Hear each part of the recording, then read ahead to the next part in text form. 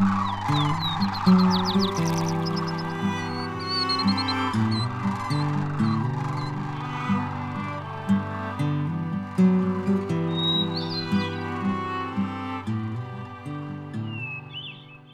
the Willapa National Wildlife Refuge to your backyard, this is Willapa Nature Notes.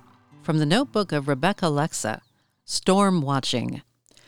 One of the most magnificent sights the Pacific coastline offers is fall and winter storms.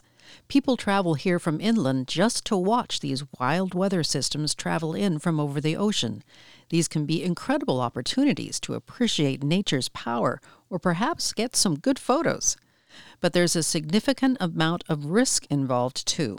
Here's how to keep your storm watching safe. First, pick your vantage point carefully. Storm winds can push waves higher onto the beach than normal, and it only takes a small amount of water to knock you off your feet. Even small waves have the power to pull you into the ocean or fling large logs and other debris in your direction. Multiple people have lost their lives over the years by getting too close to the ocean, and storms just make the waves wilder. Wind is another important factor to consider. While it can be exhilarating to stand on the crest of the dunes in gale-force winds, it's also a dangerous place to be. Strong winds can knock a person over, and like waves, can carry debris that can cause serious injury.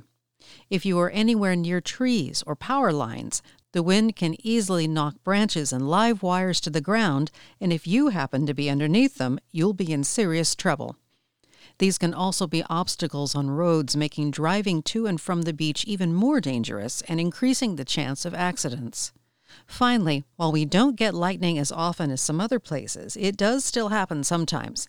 If you see lightning or hear thunder, the last place you want to be is near water or in a place where you're the tallest thing around. Get back inside immediately and enjoy the storm from the safety of your home, hotel room, or other shelter.